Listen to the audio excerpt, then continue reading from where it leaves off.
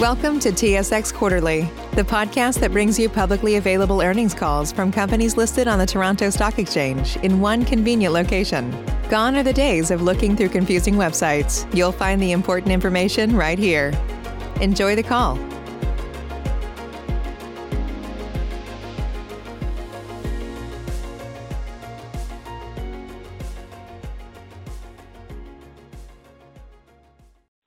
Thank you for standing by. This is the conference operator. Welcome to the third quarter 2020 earnings conference call for Canadian Utilities Limited. As a reminder, all participants are in listen-only mode and the conference is being recorded. After the presentation, there will be an opportunity to ask questions. To join the question queue, you may press star, then 1 on your telephone keypad. Should you need assistance during the conference call, you may signal an operator by pressing star and 0. I would now like to turn the conference over to Mr. Myles Dougan, Director, Investor Relations and External Disclosure. Please go ahead, Mr. Dougan. Thank you, Sachi, and good morning, everyone. We're pleased you could join us for our third quarter 2020 conference call. With me today is Executive Vice President and Chief Financial Officer, Dennis DeChamplain. Dennis will begin today with some opening comments on recent company developments and our financial results. Following his prepared remarks, we will take questions from the investment community. Please note that a replay of the conference call and a transcript will be available on our website at canadianutilities.com and can be found in the Investors section under the heading Events and Presentations. I'd like to remind you all that our remarks today will include forward-looking statements that are subject to important risks and uncertainties. For more information on these risks and uncertainties, please see the reports filed by Canadian Utilities with Canadian securities regulators. And finally, I'd also like to point out that during this presentation, we may refer to certain non-GAAP measures, such as adjusted earnings per share, funds generated by operations, and capital investment. These measures do not have any standardized meaning under IFRS, and as a result, they may not be comparable to similar measures presented in other entities. And now I'll turn the call over to Dennis for his opening remarks. Thanks, Myles, and good morning, everyone. I hope you and your families are well and staying safe. Canadian Utilities achieved adjusted earnings of $76 million in the third quarter of 2020, compared to $106 million in the third quarter of 2019. Lower earnings this quarter were mainly due to the sale of the Canadian electricity generation business in the third quarter of 2019 and the sale of Alberta PowerLine in the fourth quarter of 2019. These businesses contributed $37 million in adjusted earnings in the third quarter of 2019. Excluding the foregone earnings from the businesses that were sold, Canadian Utilities' earnings in the third quarter of 2020 were $7 million higher compared to the third quarter last year. Higher earnings are mainly due to storage and industrial water earnings, higher earnings in electricity generation from cost efficiencies, as well as higher earnings from our Alberta retail energy business. The COVID-19 pandemic, oil price decline, and slowing global economic activity did not have a significant impact on Canadian Utilities' operations and financial performance in the first 9 months of 2020. While we are experiencing a softening in our capital investment, overall, our businesses continue to generate strong earnings and cash flows.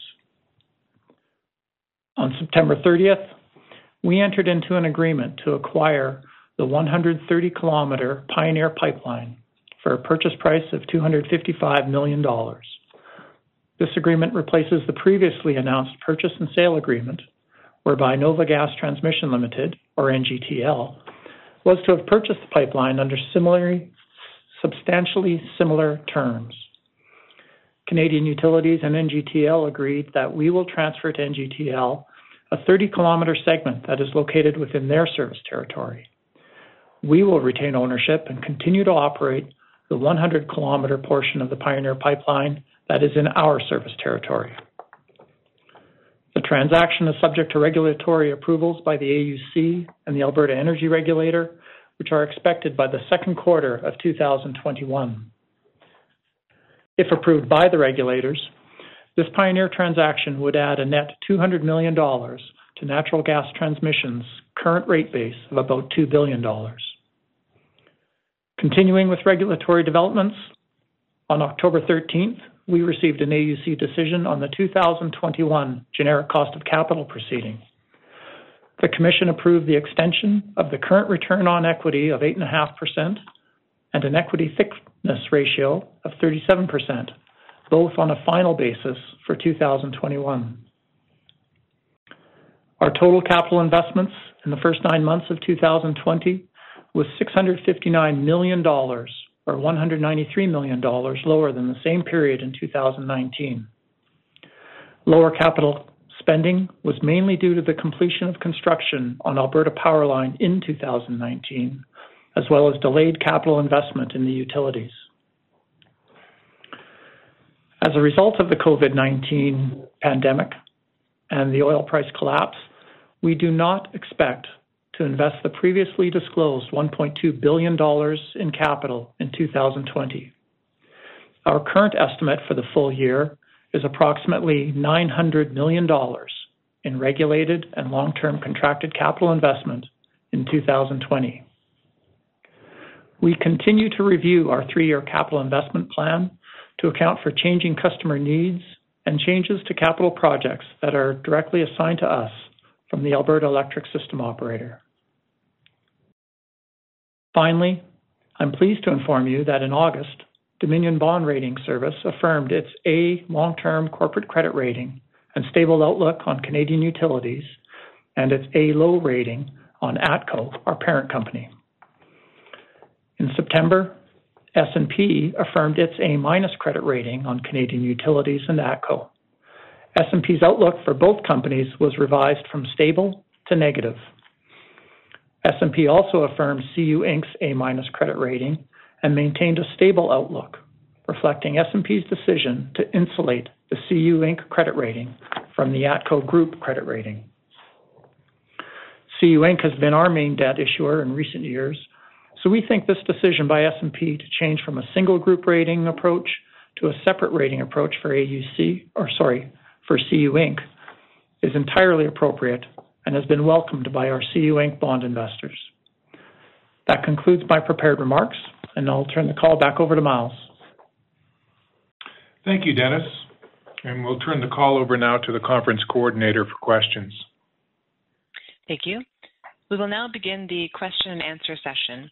In the interest of time, we ask you limit yourself to 2 questions. If you have additional questions, you are welcome to rejoin the queue. To join the question queue, you may press star, then 1 on your telephone keypad. You will hear a tone acknowledging your request. If you're using a speakerphone, please pick up your handset before pressing any keys. To withdraw your question from the queue, please press star, then 2. Webcast participants are welcome to click on the Submit Question tab near the top of the webcast frame and type their question.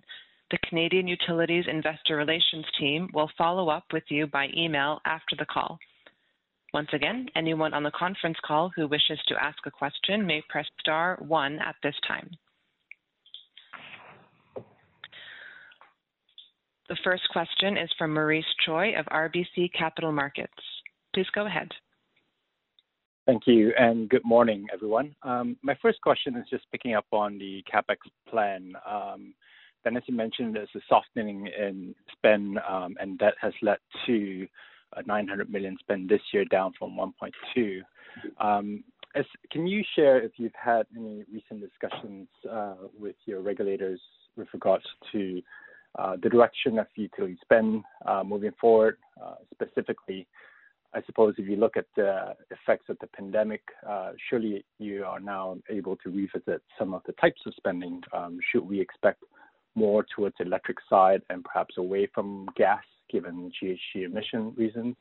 Or is there any early indications of incorporating your findings from hydrogen blending? Thanks, Maurice. We've not had direct discussions with the regulators on the CapEx. As you know, our distribution utilities in Alberta and in Australia are covered by a 5-year PBR or access arrangement deal. So that's a relatively light-handed regulation for those companies. In terms of our cost of service companies, electric transmission is in the midst of its general tariff application. I'll call it the long-running electric GTA. And we're also in the midst of our gas transmission. So while there hasn't been any direct discussions, the electricity transmission capital, to the extent that it's direct assigned by the ISO, there has been deferral account treatment to that capital. So any reductions or changes to that capital get trued up and flowed through. The impacts flowed through back to customers and the company accordingly. What we see is really our Q3 results of capital, where we spent about $200 million. We see that as kind of reflective of the run rate, or what we would expect to see in Q4, at a very high level. And that's kind of how we get to that approximately $900 million in capital investment for 2020. Once you factor in depreciation and other adjustments, that equates to about a 1% growth in rate base. With regards to the the knock-on effect to the 3-year forecast, I think as everyone's aware, we're in an extremely fluid environment. We are reviewing our 2020 delays and deferrals, and how much of that goes into the 2021 to 2023 timeframe, and then the domino or knock-on effect from the pandemic and oil price collapse. How much of that capital in that period would slide out? So we're going through that, and we'll re-arrive at our net number and communicate that to you in our fourth quarter MD&A, which is will be out at the end of February. Don't know the exact date, but there's no significant spend, I'm going to say, in hydrogen for this year. And again, we'll be reviewing that 2021 to 2023 forecast as we go through the final couple of months of this year. And just a quick follow-up on that. Is the process one where it's an internal review, or is it one that you're waiting for regulators to come back with your feedback in order to finalize this capital plan review? It's our internal view. We're not waiting on the regulator to form our investment plans. Great. And the second and final question is in regards to Puerto Rico. You would have seen some recent comments from some of the leading candidates for the governor position regards to the O&M contract. Can you share any early thoughts as to how you think this contract will progress, if you've had any early discussions with any of the parties? Thank you. Sure. Thanks, Maurice. At this time, LUMA doesn't believe that there's been a change in the assessment of the risk of termination of the agreement. I think some of at least one of the gubernatorial candidates has expressed such a sentiment. But despite the public statements, there haven't been any third-party actions that have been made that would undermine the legal enforceability of the agreement. And, we are as committed as ever to work through the front-end transition period, and we're focused on improving electricity service to the people of Puerto Rico. So no change in our view at present. The next question is from Mark Jarvi of CIBC Capital Markets. Please go ahead. Yeah, good morning, everyone. Wanted to talk about the GCOC, given the fact that they essentially pushed out and stopped the 2021 proceedings, given they couldn't get a decision probably done and implemented in the next year. So I think in the MD&A, you guys think that they'll restart again in 2021 for 2022. But how does that match up with, given the fact that PBR 2.0 is kind of will wrap up at the end of 2022? So how do you guys see the outlook here in terms of setting new regulatory ROE and equity thickness and having that match up with where you are in the current performance-based mechanism? Yeah. Good morning, Mark. Thanks for the question. With our 4 Alberta-based utilities, it really hasn't been possible in the past to have all of the components of our revenue requirement to be determined as final, final for the entire test periods that they're in. We do have a good balance between our cost of service and PBR companies. It's about 60-40, 60% cost of service and 40% PBR companies when you look at the rate base. And with having staggered test periods, it really helps to lessen the overall impact of any rate resets in a given year.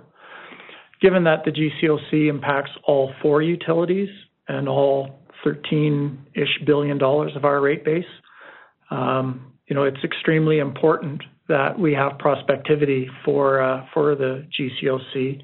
And I guess, beyond GCOC, what we want and quite frankly expect is that all material components of our revenues, whether, GCOC, IT costs, what have you, are finalized in advance of the test periods so that we and customers get the full benefits of prospectivity going into the terms. So you're right, it doesn't line up exactly anymore with the end of PBR2, but it helps to align it maybe on the gas transmission or electricity side, and we'll march forward. But again, having prospectivity for such an important matter like GCOC is paramount. So we are glad that the AUC has determined those rates on a prospective basis.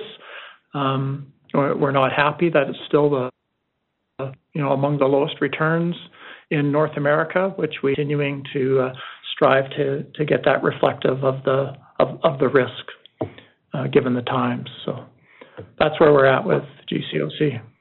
And when you re-enter, I guess, next year, and you talk about the prospective outlook, what would you be advocating for in terms of a timeline for how long the new ROEs would be set for, or are you guys still gathering those thoughts right now? Yeah, we're still gathering our thoughts. I mean, we're from the last proceeding, there weren't. I was going to say there weren't many fans, but I don't think there were any fans of returning to a formula. I don't think much has changed to get parties to change their positions on that.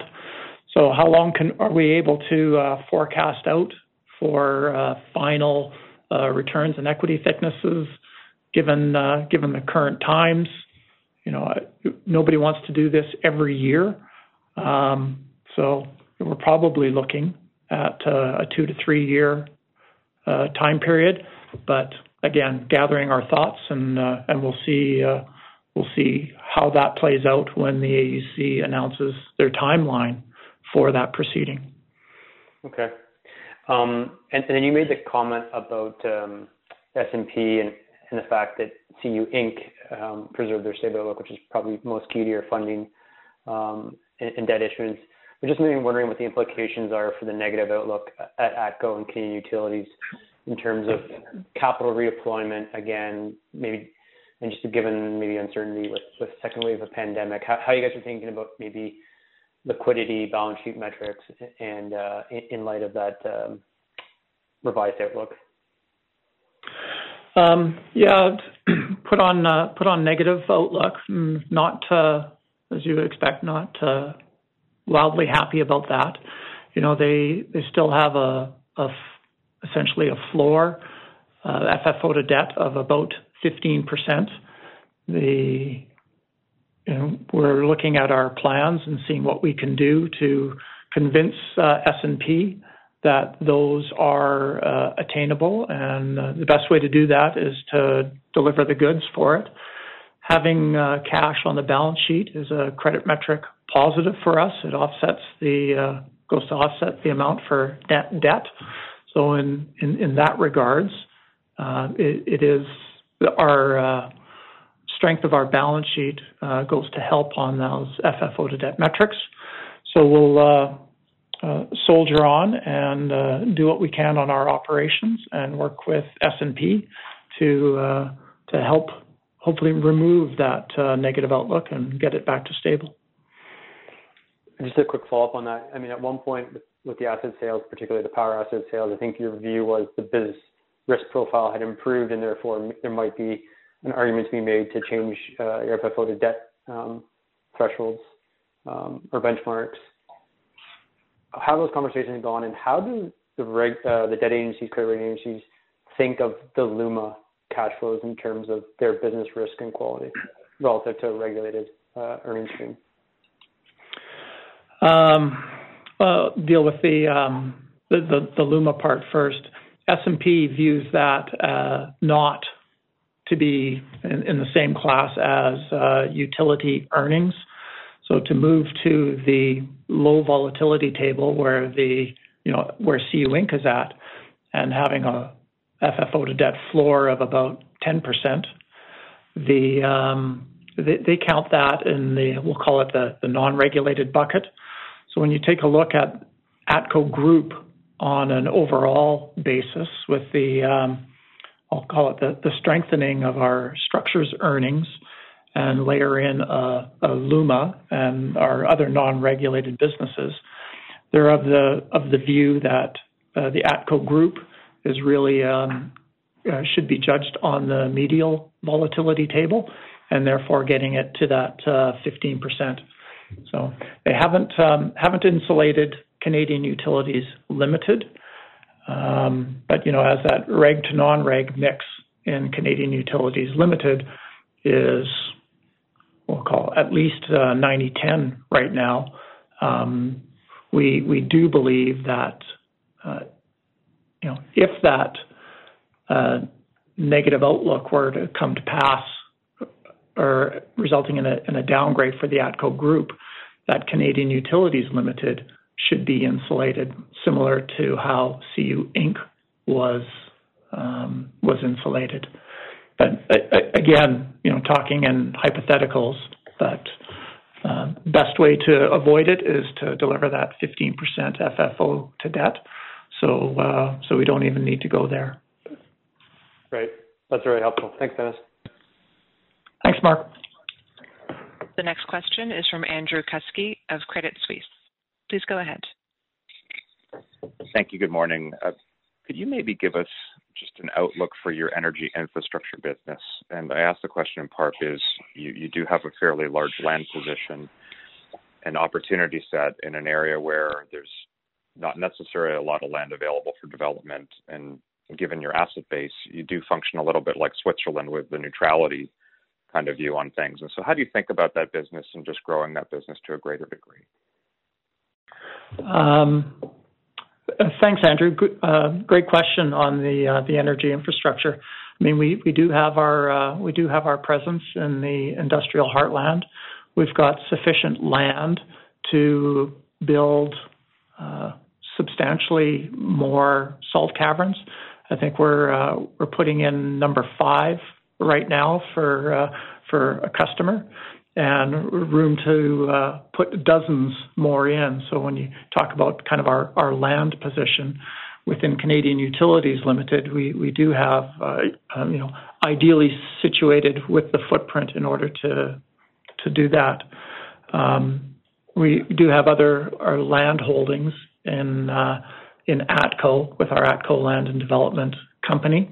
So some of the lands in the Heartland area are owned by ATCO, but our energy infrastructure company is ideally poised, situated, and and we are actively looking at, we've got the hydrogen blend project in that area, and we're continuing to look to build out that energy infrastructure business unit in Alberta and abroad as we look at renewable energy in terms of hydro, solar in our other target markets as well.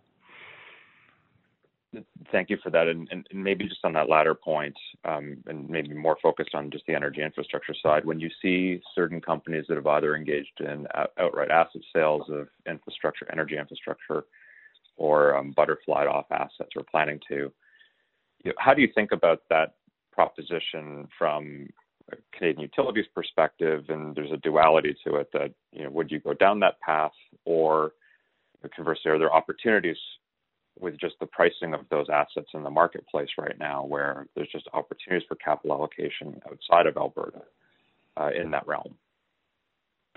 Yeah, we continually look at our structure and we'll call it corporate vehicle options.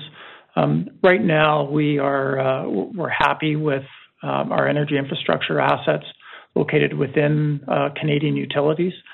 Fits right in our wheelhouse in terms of our operational excellence, energy expertise.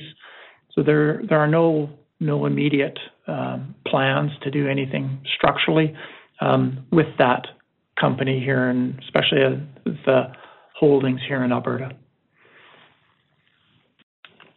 And then growth opportunities elsewhere?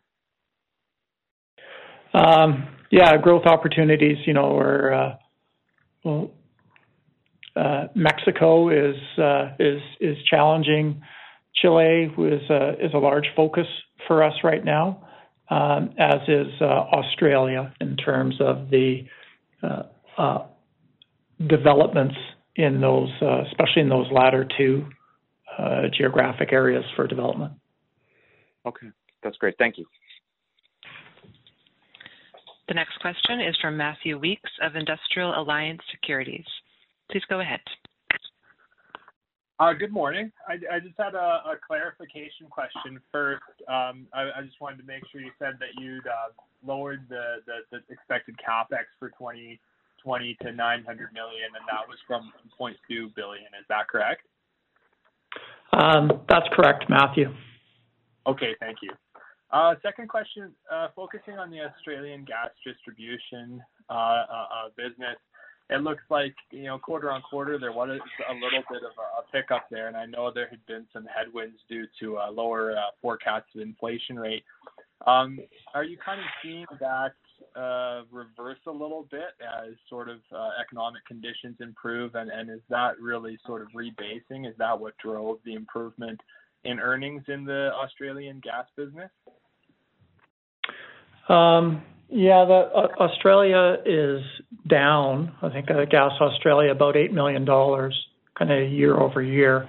As we look at it, the AA5 decision has taken about $7 million, a reduction from Q3 2019 to Q3 2020. You're right. CPI has been a very challenging for Australia. It's contributing about a $4 million decrease in year over year. The inflation rate that we use the CPI. The forecasts going in to just a couple of days ago were at about a 1.1% inflation rate increase. The actuals that came out were about 1.6%, so higher than what they were forecasting for the quarter. We haven't seen an updated full year forecast for them just yet. Maybe they've got it down under, but it hasn't made its way to my desk. So, we are. It looks like there is some upward pressure on their overall CPI inflation rate, which the previous forecast had at 0.3%, and that, just for reference, that compares to a 1.8% inflation from last year. So, upwards pressure. We'll see how it goes in Q4. Okay, Okay, thanks. And then sort of a question in terms of the regulatory update provided in your presentation, saying you expect decisions soon on the electric and gas transmission general tariff and general rate applications. I was wondering if you'd be able to help me sort of understand what the impact of those decisions would be in 2021 and if we could quantify that.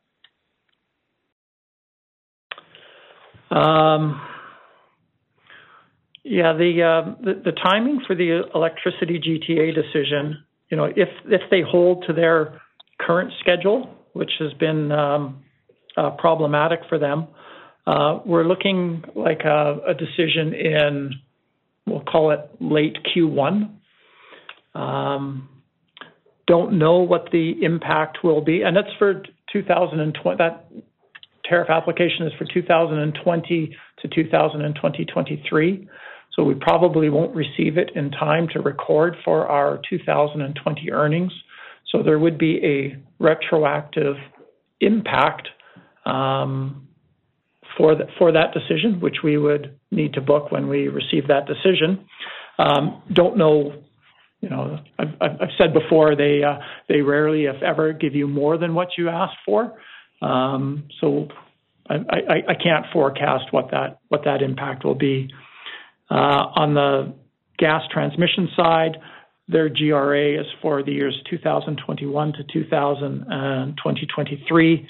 That process is going much better in terms of getting some prospectivity. So we will get rates in 2021 for that test year. And again, same comments, can't hazard a forecast as to what that impact is going to be. Okay, thank you. Looking at the Pioneer pipeline acquisition, I just want to make sure I've kind of got this right. So essentially, it's $255 million, but then NGTL is going to end up paying, I think it was about $63 million to you guys for their portion, and then when you net out the 255 minus that 60-something, is that how you get to your $200 million approximately added in the rate base? Yeah, exactly. There's a little bit of extra work that we need to do to tie everything in. So there's a little bit of investment on the gas transmission side, and it brings it to a rounded $200 million. Okay, so it's about 190 something, and then there's a bit of investment after that. That brings it to that figure there. But your net investment is going to be closer to that 190 something million dollars after NGTL buys their portion? Correct. Okay, thank you. That's it for me. I appreciate the color on that. I'll turn the call back. Thanks, Matthew. As a reminder, it is star one to ask a question. The next question is from Paul Dhaliwal of BMO Capital Markets. Please go ahead. Hi, guys. I was just wondering if you'd be able to help me out with one thing here. If you're able to quantify, say, the demand recovery in the quarter for your C&I customers, just in terms of, say, like percentage impact to load and then the financial impact there, and just where we're at right now compares to pre-COVID levels.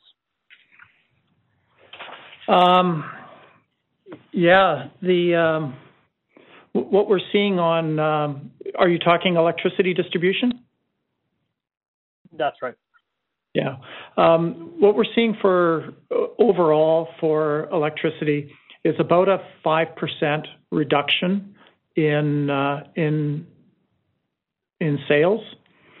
The industrials and commercial C&I is about a 7% reduction year over year, and we're seeing about a 4% increase in our residential load.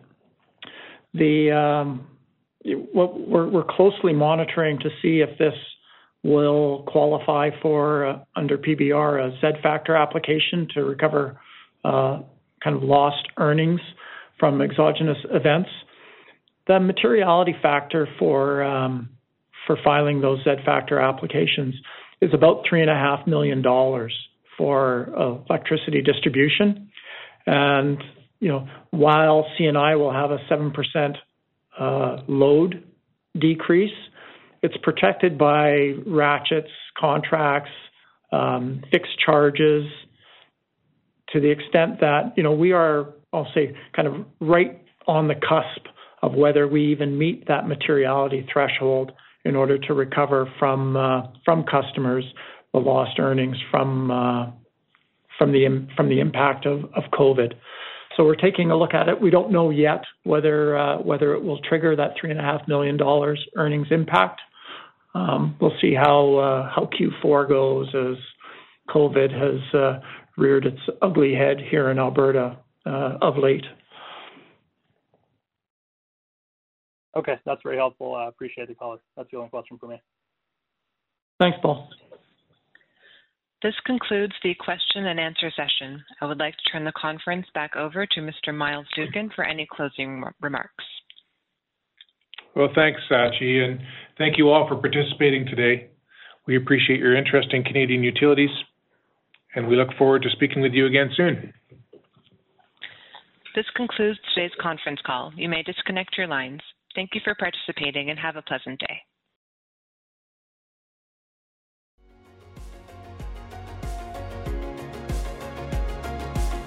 Thank you for listening to TSX Quarterly. If you enjoyed the cast, remember to leave a good rating. And remember, for any additional inquiries, please consult the company's investor relations section on their website. See you next time.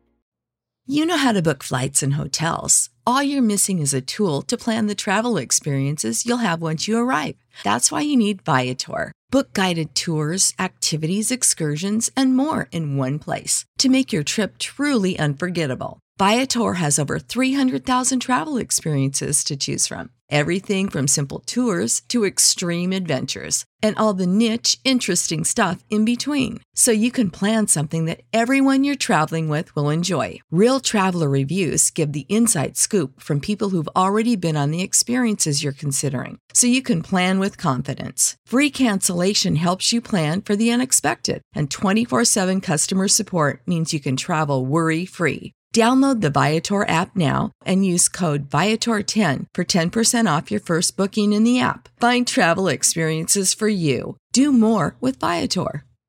Support for this podcast and the following message come from Corient. Corient provides wealth management services centered around you. They focus on exceeding your expectations and simplifying your life. Corient has been helping high achievers just like you enjoy their lives more fully, preserve their wealth, and provide for the people, causes, and communities they care about. As one of the largest integrated fee-only registered investment advisors in the U.S., Corient has deeply experienced teams in 23 strategic locations. Corient has extensive knowledge spanning the full spectrum of planning, investing, lending, and money management disciplines. Leverage Corient's exclusive network of experts to craft custom solutions designed to help you reach your financial goals, no matter how complex they may be. Real wealth requires real solutions. For more information, connect with a wealth advisor today at Corient.com. That's Corient.com. Corient.com.